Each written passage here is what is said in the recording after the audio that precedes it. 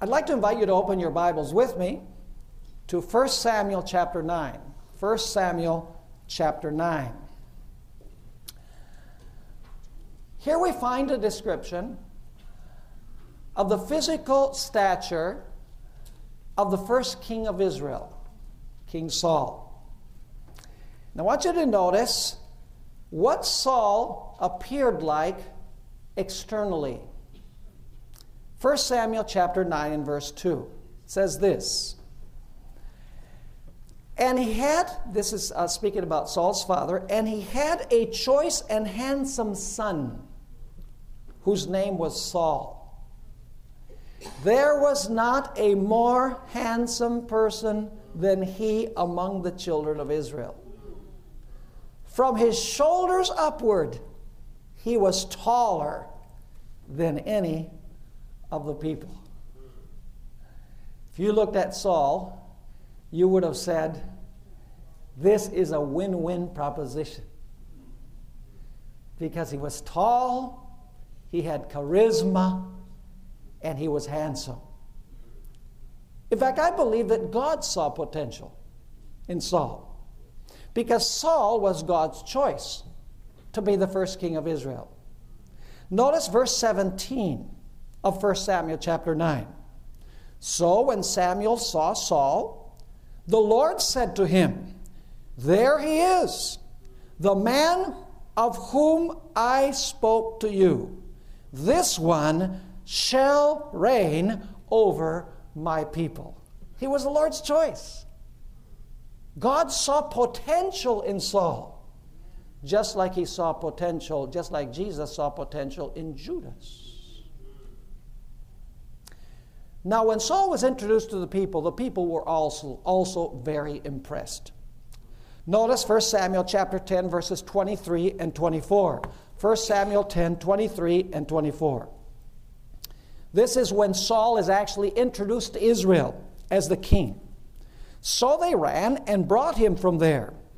And when he stood among the people, he was taller than any of the people from his shoulders upward.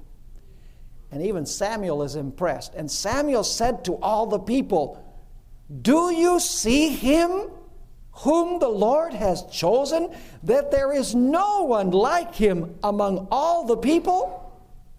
So all the people shouted and said, long live the king. Samuel was impressed. The people were impressed. But of course, the Bible tells us that Saul did not live up to his potential. He did not live up to the assets that he had. And instead of being a stellar king in Israel, he was continually disobedient. And eventually, he committed suicide. And so it became necessary to elect a new king. Hopefully, having learned the lesson that appearance can be deceiving. So God instructed Samuel to go to Jesse's home. Go with me to 1 Samuel chapter 16 and verse 1. 1 Samuel chapter 16 and verse 1. God says to Samuel, go to Jesse's home, and you're going to choose there the king that I will show you should be the next king of Israel. And so it says there, now the Lord said to Samuel, how long will you mourn for Saul, seeing I have rejected him from reigning over Israel? Fill your horn with oil and go. I am sending you to Jesse the Bethlehemite, for I have provided myself a king among his sons. So God says to Samuel, I have chosen my king. Now, did God know which of the sons of Jesse was going to be king? Of course he did. So why did he follow the process that he did? I want you to notice what the process was. 1 Samuel chapter 16, verse 6, and then we'll jump down to verses 8 and 9. 1 Samuel chapter 16, verse 6, and then verses 8 and 9. And I want you to notice that three of the sons of Jesse are mentioned by name. It says here in verse 6, so it was when they came that Samuel looked at Eliab, and he was impressed. It says, and said, surely the Lord's anointed is before him. So Jesse called Abinadab and made him pass before Samuel. And he said, neither has the Lord chosen this one. Then Jesse made Shammah pass by. And he said, neither has the Lord chosen this one. And so each of the sons comes before Samuel, and the Lord says, not this one, not this one, not this one. What an interesting process. God already knew who the king was going to be, and yet God has Samuel go through this process. We know the reason why. It's because in the first example of Saul, Samuel and the people had looked at the actual but not at the potential. They had looked at the outward appearance, but they did not see the inward potential. Notice 1 Samuel chapter 16, verse 7, where this is made very, very clear. But the Lord said to Samuel, this is before Samuel actually goes through this process, but the Lord said to Samuel, do not look at his appearance or at his physical stature, because I have refused him. For the Lord does not see a man as man sees, for man looks at the outward appearance, but the Lord looks at the heart. What was God trying to teach Samuel? He was trying to teach Samuel that what we see is not always what we get. That God looks at a person not by what they are, but by what they can become through the power and through the grace of God. Now let's take a look at how 4 persons looked at little David, who was the choice, because he's the last one that comes forward. Let's see how Samuel looked at David. 1 Samuel chapter 16 and verses 11 and 12. 1 Samuel 16 verses 11 and 12. And Samuel said to Jesse, are all the young men here? Then he said, there remains yet the youngest. Underline that word, the youngest. And there he is, keeping the sheep. The youngest, and he's not even a soldier. He has no experience in battle. And Samuel said to Jesse, send him and bring him, for we will not sit down till he comes here. So he sent and brought him in. Now he was ruddy, with bright eyes, and good looking. He was cute. And the Lord said, arise, anoint him, for this is the one. Who would have guessed? A mommy's boy. A keeper of sheep with no experience in battle. Good looking. No battle scars. That's how Samuel saw him. How did Saul see David? You remember the story when David said, I'll go fight that giant. What did Saul say? 1 Samuel chapter 17 and verse 33. See, they're seeing David as he was. 1 Samuel chapter 17 and verse 33. And Saul said to David, you are not able to go against this Philistine to fight with him. For you are a youth, and he a man of war from his youth. In other words, here we find Saul seeing the actual, but not the potential. He saw what was before his eyes, not what could be. How did the 3 brothers of David look at him? Well, in chapter 17, we find the story of David and Goliath. Go with me to chapter 17, and we'll read verse 11, and then 13 and 14, and verse 28. 1 Samuel chapter 17 and verse 11. When Saul and all Israel heard these words of the Philistine, they were dismayed and greatly afraid. I bet you can't guess who was in the army of Israel. Eliab, Abinadab, and Shema. They were cowards. Now we know why they weren't chosen. Let's continue reading. Notice verse 13. The 3 oldest sons of Jesse had gone to follow Saul to battle. The names, now the same 3 names. Notice that all the sons are not named. Only 3 of them are named when the king is chosen. Now they're named as being cowards. It says the 3 oldest sons of Jesse had gone to follow Saul to battle. The names of his 3 sons who went to the battle were Eliab, the firstborn. Next to him, Abinadab, and the third, Shema. Verse 14. David was the youngest, and the 3 oldest followed Saul. Now notice verse 28. Now Eliab, his oldest brother, heard when he spoke to the men. And when David said, I'll go fight the giant. And Eliab's anger was aroused against David, and he said, why did you come down here? And with whom have you left these few sheep in the wilderness? You're a shepherd boy.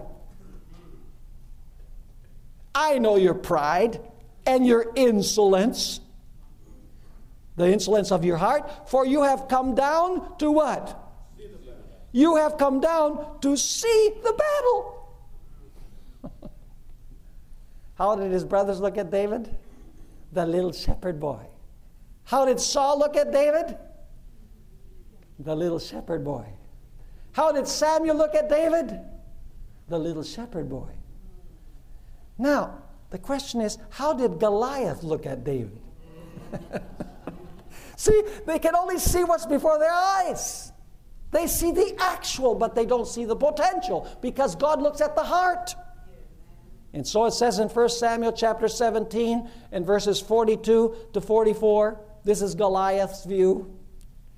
And when the Philistine looked about and saw David, he disdained him. The worst mistake that you can commit on a battlefield is to underestimate your enemy. For he was only a youth, ruddy and good looking. I guess this would mean that Goliath was ugly. So the Philistine said to David, am I a dog that you come to me with sticks?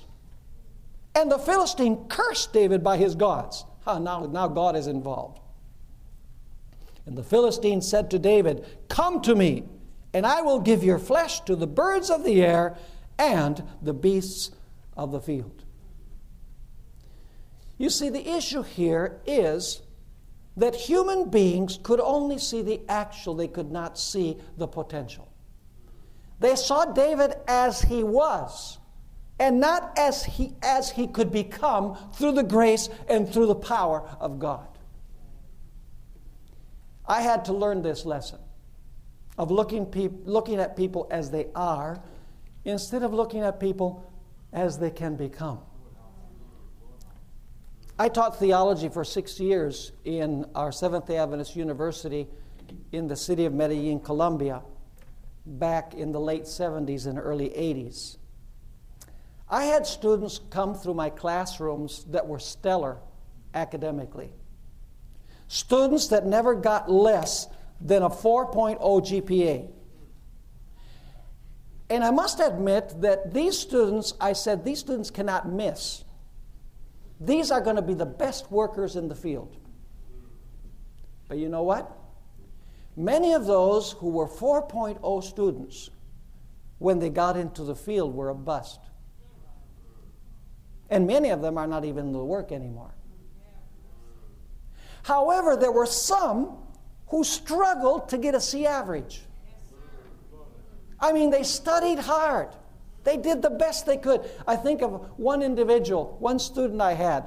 I'll tell you his name. His name was Yaguaraparo. He was from the state of Sucre in Venezuela, eastern Venezuela. I wouldn't have given 10 cents for that guy. I mean, he got D's and he got C's, and I know he studied hard. And my perspective was, this guy's just not going to be any success because he can't get a high GPA. you know what? He became the champion soul winner in Venezuela for year after year after year. And so, having the benefit of hindsight, which is 2020, you know, I've wanted to get back into the classroom and teach sometime. Because the Lord has taught me not to look at people as they are, but as they can become.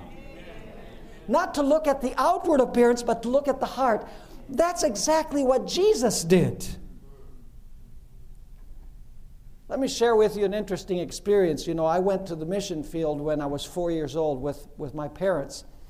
My dad worked as president of the West Venezuela Conference, and then he was president of the East Venezuela Conference.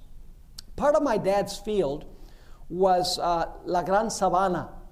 Now, that might not ring a bell, but that's where David Gates's airplane went down, in where the Guianas are. And being that it was part of my dad's field, he had to go visit the Davis Indians, as they're called. And so my dad, for the first time that he went down there, you know, there was no road at that time. Now they have a road where you can get down there, but at that time there was no way to get in except on a one-engine plane. And it only came in once a week. And so my dad flew in. He says that it looked like the plane was going to land on top of the trees. And then suddenly there was this unpaved landing strip. And my dad tells the story of meeting with these Indians for the first time, and then them telling him how they had built the church, which was the only building that had a concrete floor and a zinc roof. All of the others had mud walls and mud floor and thatch roofs. Well, it just so happens that they had walked 3 days across the jungle to Georgetown, British Guiana at that time, and they had bought the sacks of concrete and the zinc, and they had walked 7 days back to the village so that God would have a special house. And to this day, you can see that church. It's in the little town of Apoipo. If you want to read the story of the Davis Indians, it's a fascinating story.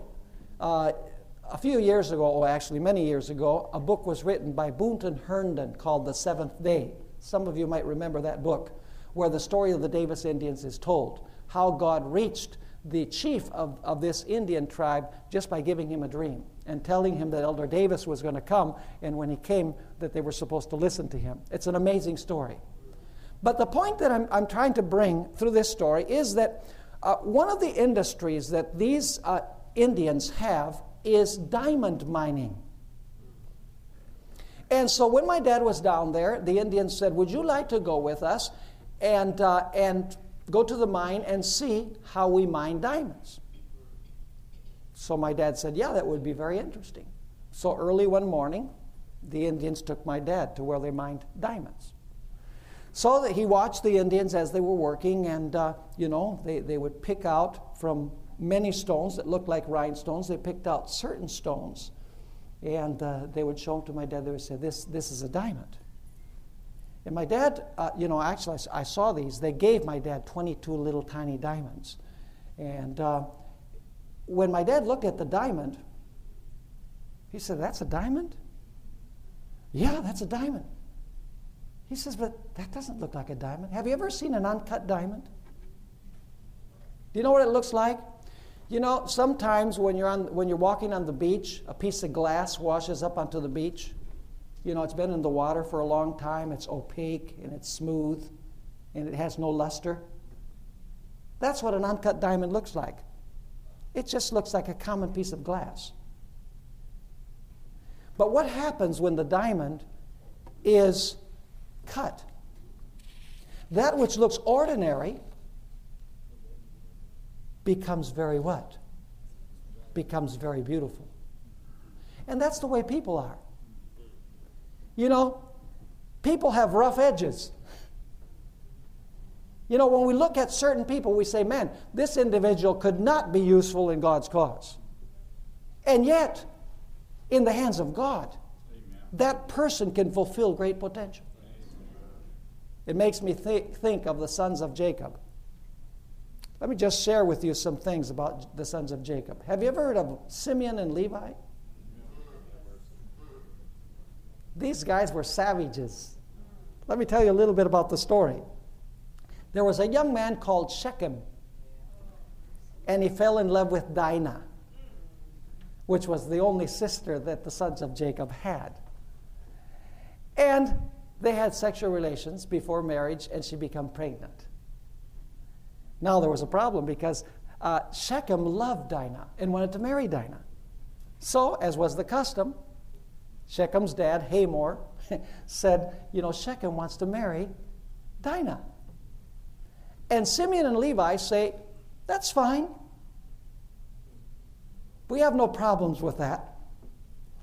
But there's only one condition, and that is that our sister cannot marry an uncircumcised man that lives among uncircumcised people. And so all of the men have to be circumcised. And if all of the men of Shechem become circumcised, then we will allow our sister to be married to Shechem. The Bible says that all the men said, yes, that's okay, we'll all get circumcised. And on the third day, when the pain was greatest, Simeon and Levi, and probably some others with them, fell upon all of the men of the city of Shechem and slew them because they couldn't fight, because they were in terrible pain because of the circumcision. Can you imagine such a savage act as that? Simeon and Levi. And then you have Reuben, coward. He wasn't willing to deliver Joseph. He said, I'll do it later. And then you have also Judah, who had sexual relations with his own daughter-in-law. And by the way, Reuben also committed incest with his father's concubine. You look at one after another of these, you say, man, these individuals have absolutely no potential. And yet, you know what? Their names are immortalized forever on the gates of the holy city. Notice Revelation chapter 21, verse 12. Revelation chapter 21 and verse 12. It says, also, speaking about the city, she had a great and high wall with 12 gates, and 12 angels at the gates, and names written on them, which are the names of the 12 tribes of the children of Israel. Can you imagine the name of Simeon and Levi being written forever on the gates of the holy city? Reuben, Judah. Incredible. The reason is that God saw these young men not as they were, but by what they could become. And what could we say about the 12 apostles? Big mouth Peter. A guerrilla fighter, Simon the Zealot. The sons of thunder, James and John. The philosopher, doubting Thomas. Matthew, the Internal Revenue Service agent. Judas, the conniving politician. The tallest and keenest, according to Ellen White. Who would have given 10 cents for this bunch? And yet their names are immortalized on the foundations of the wall of the city forever. We're told in Revelation chapter 21 and verse 14, now the wall of the city had 12 foundations, and on them were the names of the 12 apostles of the Lamb. Have mercy. Did Jesus see something in them that could not be seen with the naked eye? Of course he did. He saw them not as they were, but as they could become by his grace and by his power. Allow me to take one example from among the apostles to illustrate this point. Peter. We all remember what happened in Pilate's court. Peter was very sure of himself, wasn't he? He said, I'll never deny you, Lord. I'll be faithful even unto death.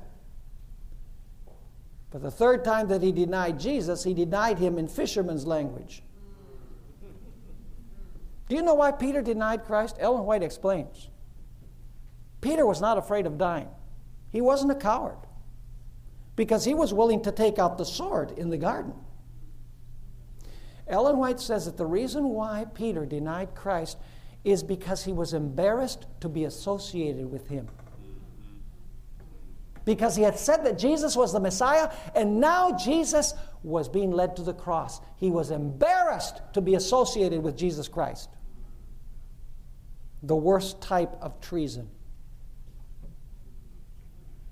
And yet Jesus did not see in Peter the one who would deny him. He saw in Peter the champion of the gospel to the Jews. Had a great change taken place by the time the day of Pentecost came? Absolutely. A tremendous change. Now Peter is living up to his potential.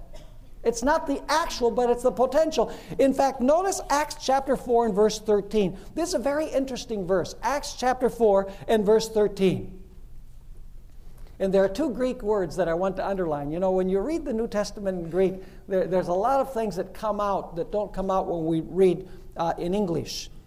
It says, speaking about the change in Peter and in the apostles, also in John, it says, now when they saw the boldness of Peter and John, this is speaking about the Sanhedrin, and perceived that they were uneducated. The word uneducated in Greek is agrammatos. They had no grammar. But the next word is even more telling. That they were uneducated and untrained. The word untrained is idiotes.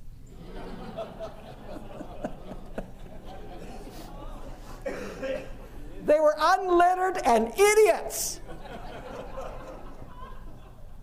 Had a change taken place. Now when they saw the boldness of Peter and John and perceived that they were uneducated, agrammatos, and untrained, idiotes, they marveled. Why? And they realized that they had been with Jesus. Don't shortchange what can happen to a person when that person is with Jesus. That's the only way that we can really live up to our potential. You see, the whole lesson that I want to get across, folks, is that we come across all kinds of people. I come across all kinds of people as a minister. You do as medical personnel. Isn't it true that usually we have a tendency to look at people by what we can get from them? Or by what they are? You know, I've found that some of the people that appear to be least able to be used by God are really those that are used by God. You know, I can just share this little tidbit with you. You know, when I grew up, I thought that kids who had Down syndrome were kind of weird and not normal. You know, you kind of keep away from them, at least when you're that age, you know. Well, when I went to pastor in West Frankfort, the Shelton clan, as I call them, were my members. And brother and sister Shelton had a little boy. His name is Jeffrey, or his name was Jeffrey. He died. He had Down syndrome. I learned so many things from that kid. I learned to love people no matter what. This kid, when I would go to visit the Sheltons, they live out in the country, and there was this great big tree in front of their house. And Jeffrey, of course, knew I was coming because I always call before I go. He would be waiting next to that big tree. I can still see it today. He would be waiting for me to arrive in the car. And when I arrived in the car, he would come running to where the car was. And when I got out of the car, he would embrace me. And when I went into the house and I sat in the living room of the house, he would sit on my lap. You know, and he would pet me like this. And he'd give me a kiss. He was a mess when he ate. In church, when I was preaching and I got excited, he would stand up and he would also get excited.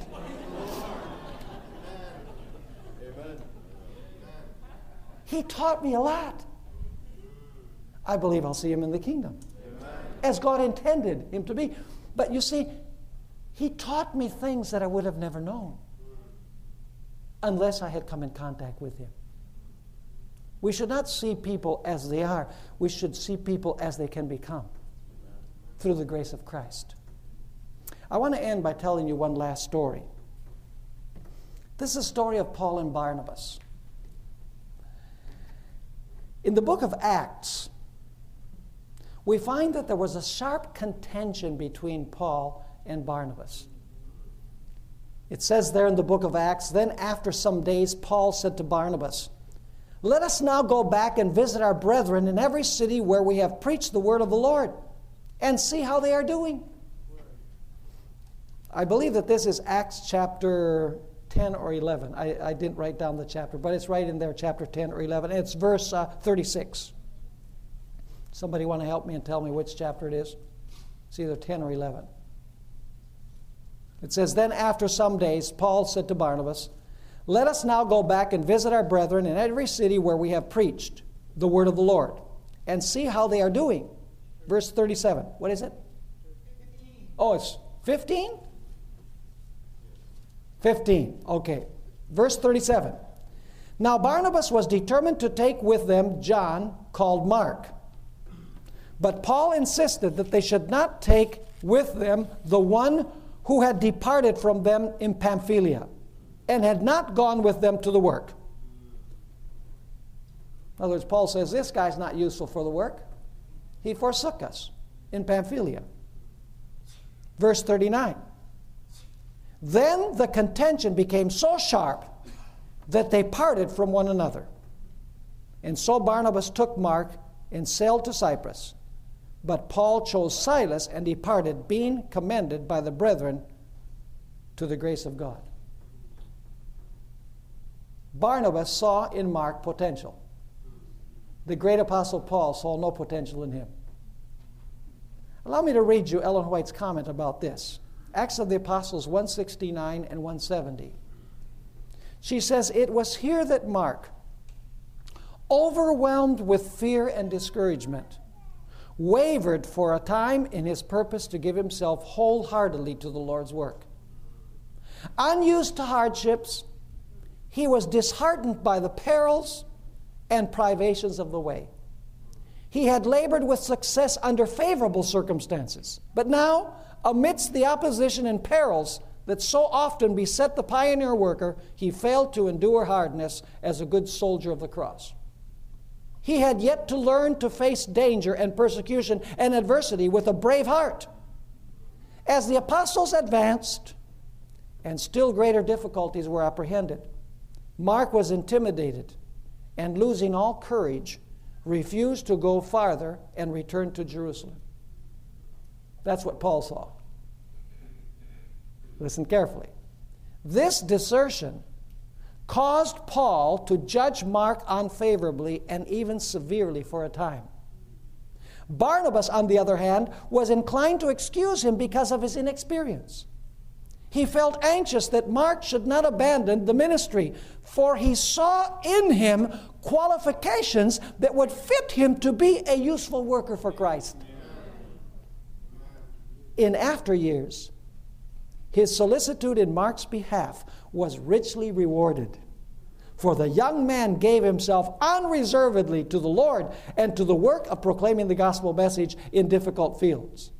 Under the blessing of God and the wise training of Barnabas, he developed into a valuable worker.